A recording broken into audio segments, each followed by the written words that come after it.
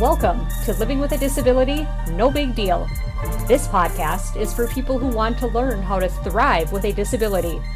It is also designed to share insights for those who have friends or family with a disability. Brad Gabrielson, our host, was born with cerebral palsy and uses a wheelchair for mobility. He is a North Dakota native and believes life is about managing challenges with understanding, mental toughness, and determination.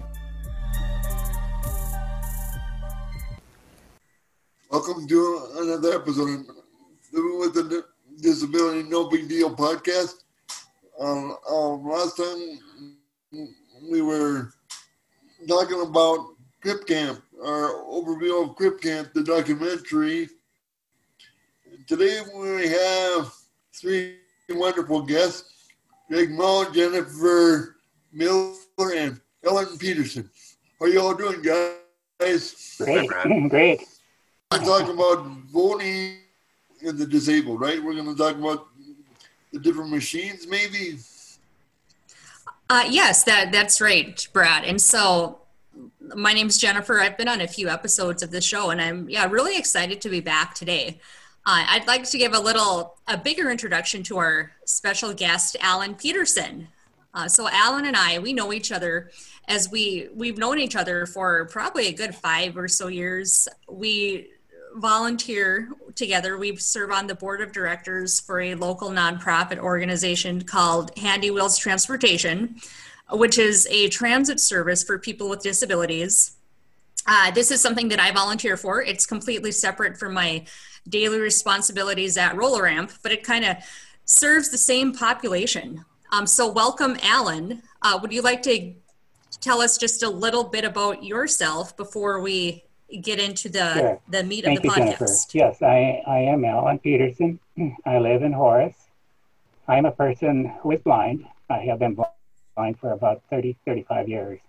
Pretty much totally blind. And I was trained as a veterinarian. I am a graduate of the University of Minnesota College of Veterinary Medicine. I went on to graduate school in veterinary medicine. Got a degree in veterinary microbiology and pathology, an advanced degree after veterinary school. And from there, I came to NDSU to work in the veterinary science department on the faculty. And after I got here, I found out that I had a progressive degenerative disease of the eye. And over a period of 5 to 10 years, I lost my sight. So I am married. We have 3 growing children, and we have 3 grandchildren. I'm proud of my daughter. She went through veterinary school at the University of Minnesota. So we share that in common. Cool. Awesome. Well, that's kind of Alan in a nutshell. So thank you. So here we are, we're kind of late November, and earlier this month, we recently had a general election here in the United States. Now, today we aren't going to talk about any of the political candidates or policies, but what we are going to talk about is the concept of voting. Now, voting is something that many people take for granted, especially if they've never been prevented from voting. And throughout U.S. history, there have been changes on who can vote, such as, a little over 100 years ago, women couldn't vote. Sometimes even men who are of color could not vote. People who had a felony on their record couldn't vote. And so there's been a lot of changes. And today we are, as Brad mentioned earlier, we're going to talk about going to vote with a disability. Now, there aren't any laws on the books that prevent people with a disability from voting, but voting hasn't always been really accessible for people with different disabilities. So, Alan, we're going to start with you. So can you describe your past experiences regarding voting prior to this year? When I was sighted, I hadn't, I just voted like everybody else with, Hello, Fred Moldus on the screen share. And I could. My access technology kicked in here. Anyway, yeah, no, when I had sight, I could go to, use the printed ballot. But when I became blind, I didn't have that ability. So I had to have like my wife or my daughter vote, mark the ballot for me. But now there is access technology at the polling site. That came about as a consequence of the Help America Vote Act. And that came about as a consequence of the 2000 election because of the voting problems that were primarily that happened in Florida. So the Help America Vote Act, we got accessible voting machines as a consequence of that legislation. So now there are machines at polling sites where you can vote. It's audio technology. So when I went to vote at the polling site, I could use that machine. It's called the Express Vote machine. So I could listen to the ballot that was on the screen. There's a touch screen, but of course I can't use the touch screen, but I can, when I use the audio, I can hear the ballot presented to me. So I can make my selections based on what I heard through the audio feed coming from the Express Vote machine. You still have to have somebody help you make the correct, what you want, make the correct selection, right? Well, no, all I had to do was to have someone put the ballot in the machine, and then then the audio thing came on right away, so I could listen to the ballot. There were some instructions, and there was a keypad that I used to move around on the ballot. So I could make I could move up and down the ballot and make my selections, and then when I was done, I could have the ballot printed, and then I put it into a sleeve, and then brought it over to the machine that records the ballot. So the machine itself, the Express Vote machine, is offline, so it's very, very secure. I mean, there's no way of anybody tampering with the machine. So it's a very secure way to vote. So, like I said, I'm not very good with technology. So what you're saying is when you move that, kind of like around the ballot, when you move it around that little, I would take it as like a mouse. Will it tell you the name of the person then? Yeah. Or then you basically just click it? Yeah. There's that keypad is, there's about 10 different buttons on there.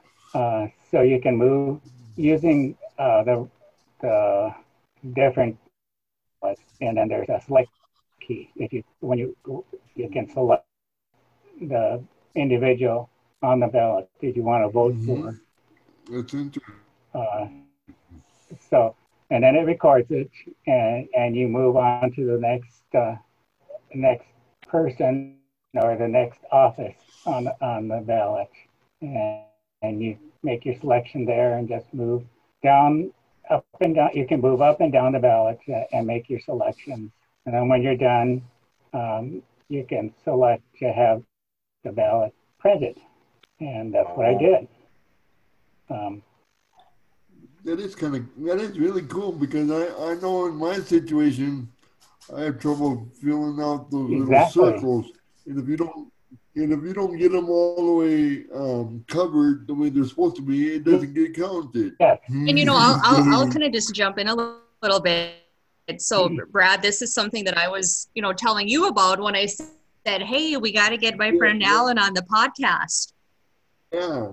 So when I went to vote, so I went to early voting, and I'd stopped at one of the hotel locations. And when I'm going through, wouldn't you know it, one of the election judges is none other than Alan's wife, Right. Judy. Oh, And, wow.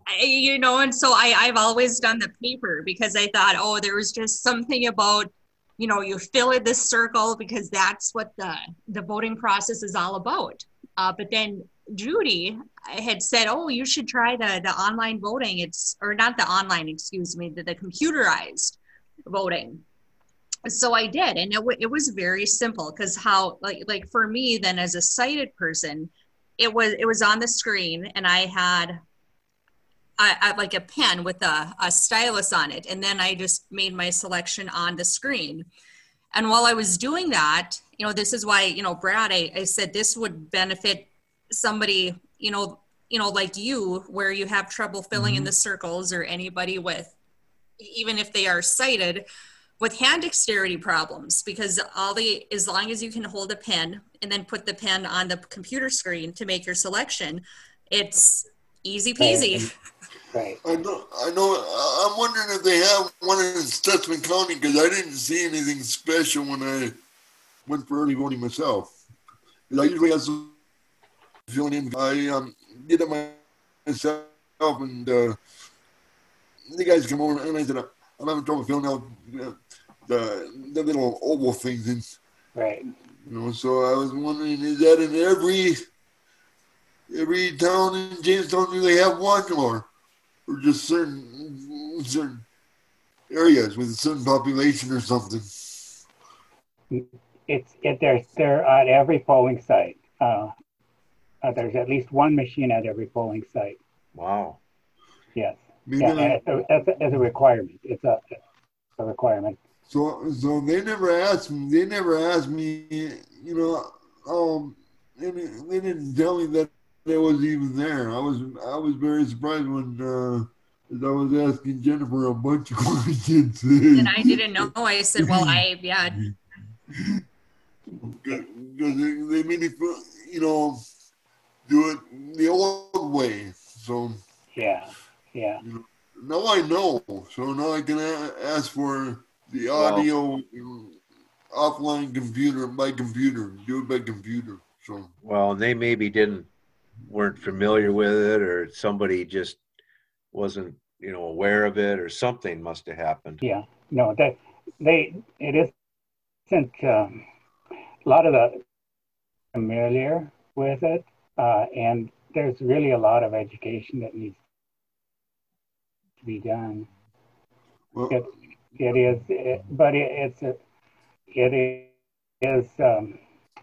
Access to an independent secret ballot is what we advocated for with the HAVA, the Help America Vote Act. That passed in 2002. So as a result, we had these machines where you could vote independently. People with disabilities could vote. That came about shortly. I think they were in place for the 2004 election. But the machines that are in place now are a better machine. The original machines were they were a little clunky, and they would jam. The paper would jam. But these new machines are, anybody can use. Anybody should use it, because they will, like Jennifer said, they will mark that oval. I mean, it will mark the those ovals where you make your selection. It will. There's no mistake. Oh, sure. The machine will do it perfectly. I think if more disabled people know about it, maybe they'll be willing to do more voting, because they know in some cases they just can't physically do it, and so maybe they stay home. Right. So maybe now with this information, a lot more disabled and elderly will come out. So Sure. Yes. Yeah. There was a lot of pushback because people are very familiar with using the old way. Uh, a lot of people, are suspicious of computers, and but this is a very secure way to vote. And I just want to but,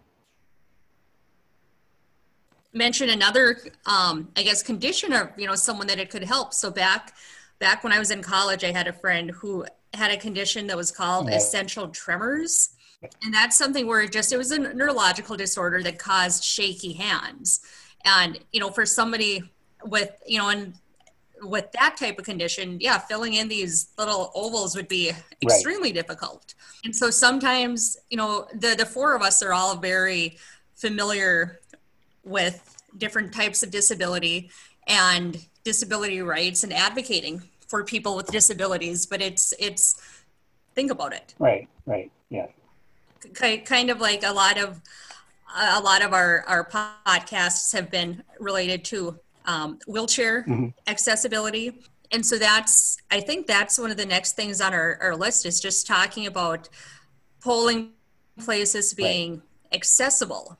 So I don't know, maybe Brad or Greg would like to talk about that a little bit. Or, I mean, Greg, did you became a disabled about 20 years ago. Yes. Are there things that you noticed from when, you first voted as a young guy to now all of a sudden you're in a chair? Well, when I was younger, when I went in, I was used to walking in there, and it became more difficult because there, first of all, typically aren't any door openers there. So if you plan on going there yourself, let's say, and you're in a power chair, I have no idea how you'd even have gotten the door open.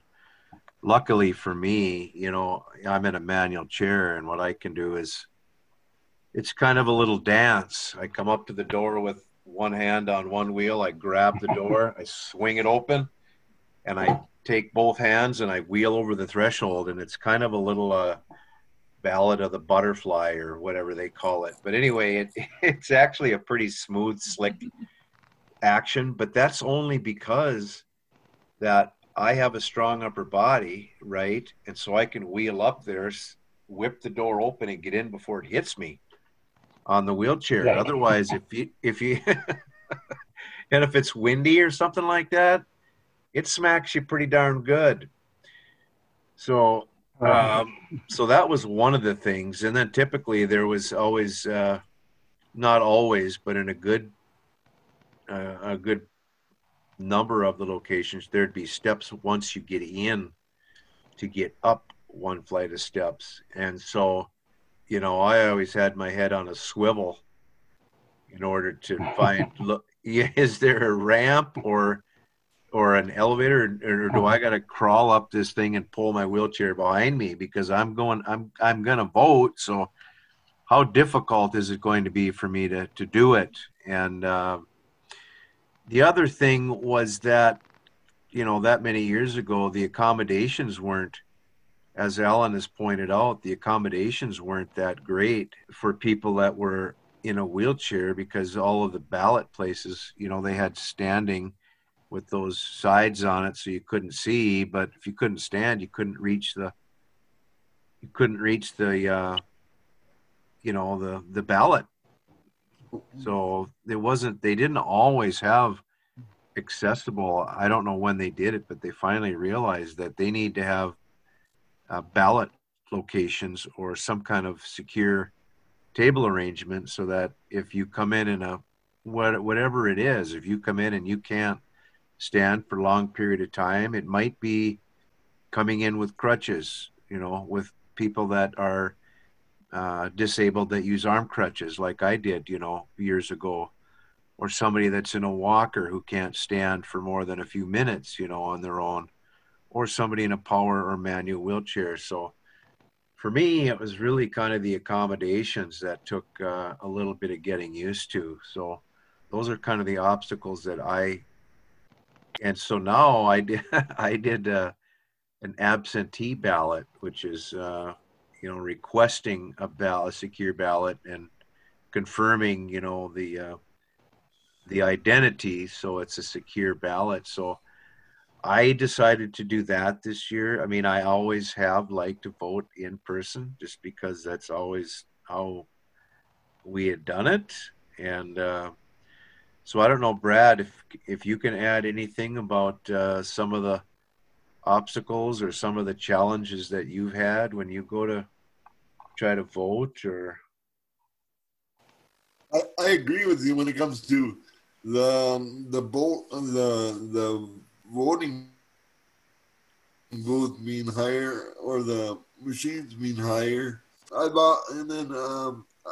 remember when I first started voting, they used to bring the ballot down and put it on the table, and I used to go in this little corner away from everybody else, and I didn't like that, but well, at least I got it done with. But my father and my mother used to come with it, and so next time I go vote, next time I'm gonna go look for this machine.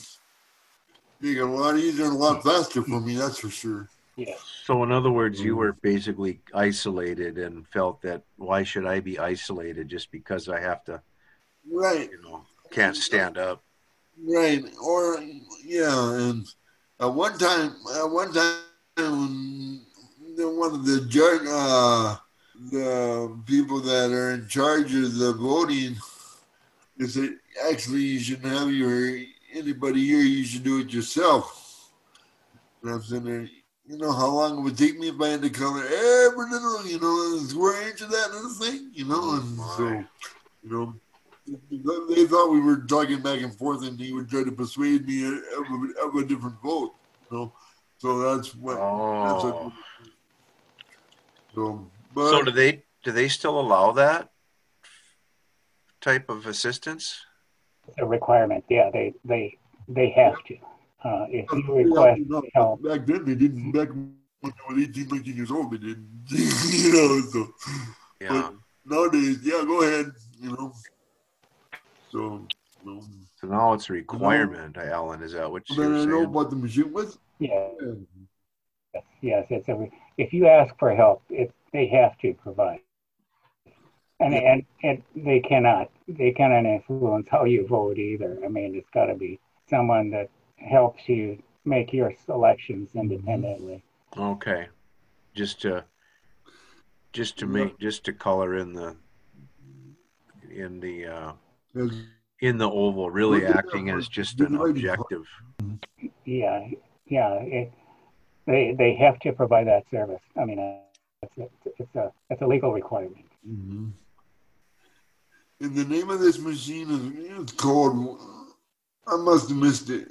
You can, when you request something like that, what's the name of the actual machine so they know what you're talking about? This machine that we have in North Dakota is called the Express Vote. Express Vote.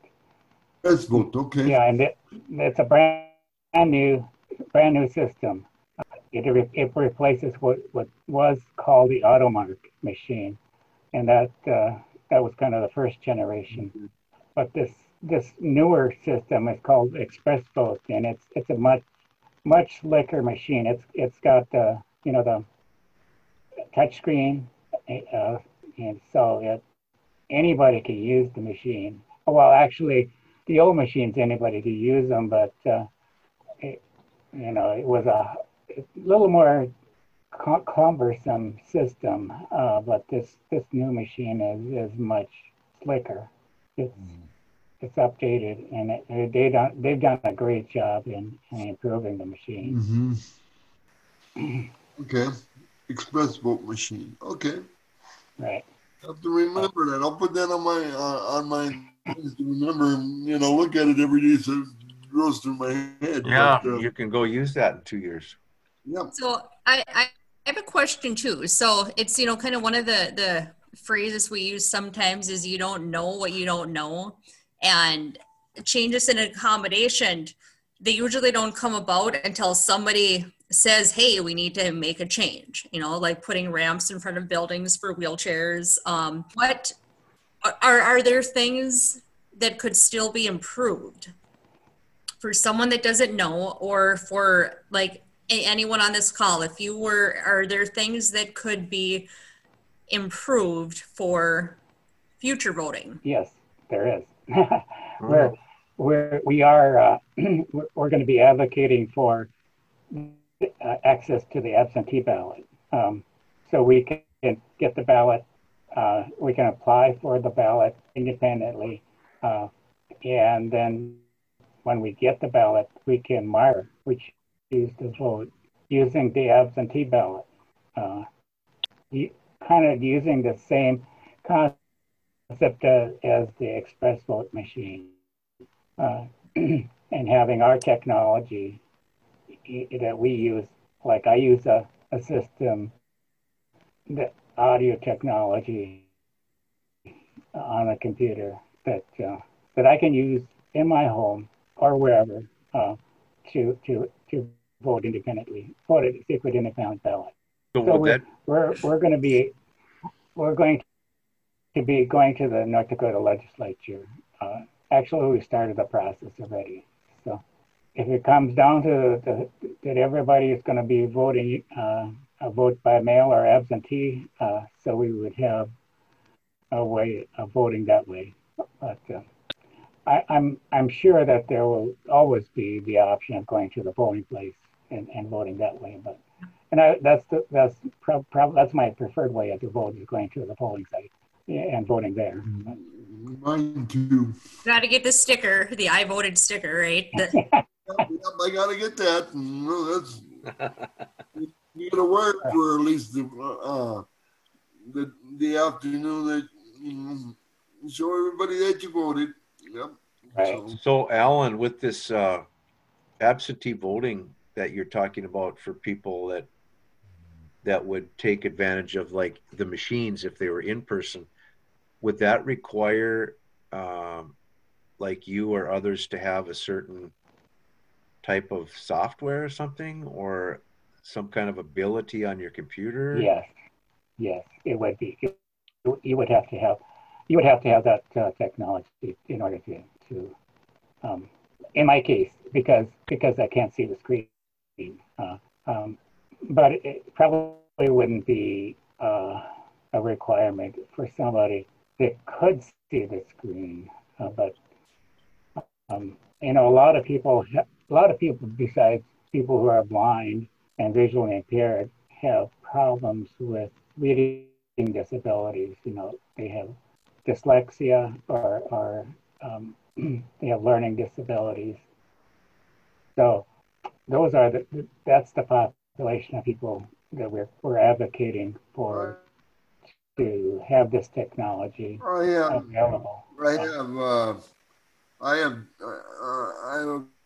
visual perceptual problems, so it's kind of like dyslexia. I get my 9s and 6s turned around and my B's and D's turned around, as Greg knows. So, but I I really sometimes have problems reading small print. Like the newspaper and stuff like that. So, Sure. It's a lot quicker if I just hear it than I can just, but nowadays they have those where you can, the website, you can hit a button, especially on Google, where it reads stuff to you. That's kind of cool. And it's a lot easier for me to do that. That's how I get on a website, and if it's too small, I just let her read it to me. Oh. That's thanks to people who are blind. They advocated for that. Exactly. Exactly. Something that didn't just come about by itself. But and that's exactly. So just, again, all three of you, Alan, Greg, and Brad, keep speaking up on whatever, disability rights or disability access, disability related issues there are, just because a lot of times people are just not aware. And so it's, it would be great if everyone was proactive with things, but it's, be be an advocate for whatever disability needs are not being met. Yes, exactly. And Alan, if you need some more people to come with you to Bismarck, I'll be willing to Okay. come. So. Great. I'm serious because, I think it would help all of us. People with CP, people that have a problem, with the visual perception problem like I do. Sure. It would help because the people that are in Bismarck, they don't know. Right. So they have to be educated. Yeah. All right, very good. Well, I think we've covered a lot of stuff today. Do we have any final thoughts or things we want to say just on the issue of voting with a disability or accessible voting? One question to ask. Is that in all 50 states or just in North Dakota? The federal law called HAVA, Help America Vote Act, was federal legislation, so it is all 50 states. It was but each state had they're in charge of their voting, so it's not a uniform system because each state has their own unique voting requirements. But HAVA was a piece of federal legislation, so it covered all 50 states. So that it does require that people with disabilities have access to the ballot. All right. Cool. So, yep. Well, good info. Yeah. Well, I want to thank you all, and thanks, Ellen, for all your great information. I think this is a great podcast, and I want to thank you all. That's been another episode of Living with the Disability. No big deal. Bye for now. I will see you later. Yeah, bye. Bye-bye. Yep. Thank you for listening to this episode of Living with a Disability, No Big Deal. Sponsored by Roll-A-Ramp, this podcast features Brad Gabrielson, who encourages everyone with a disability to live life to the fullest.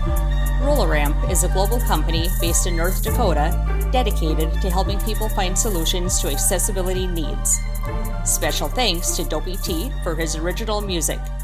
We hope you'll join us again next time on Living with a Disability, No Big Deal.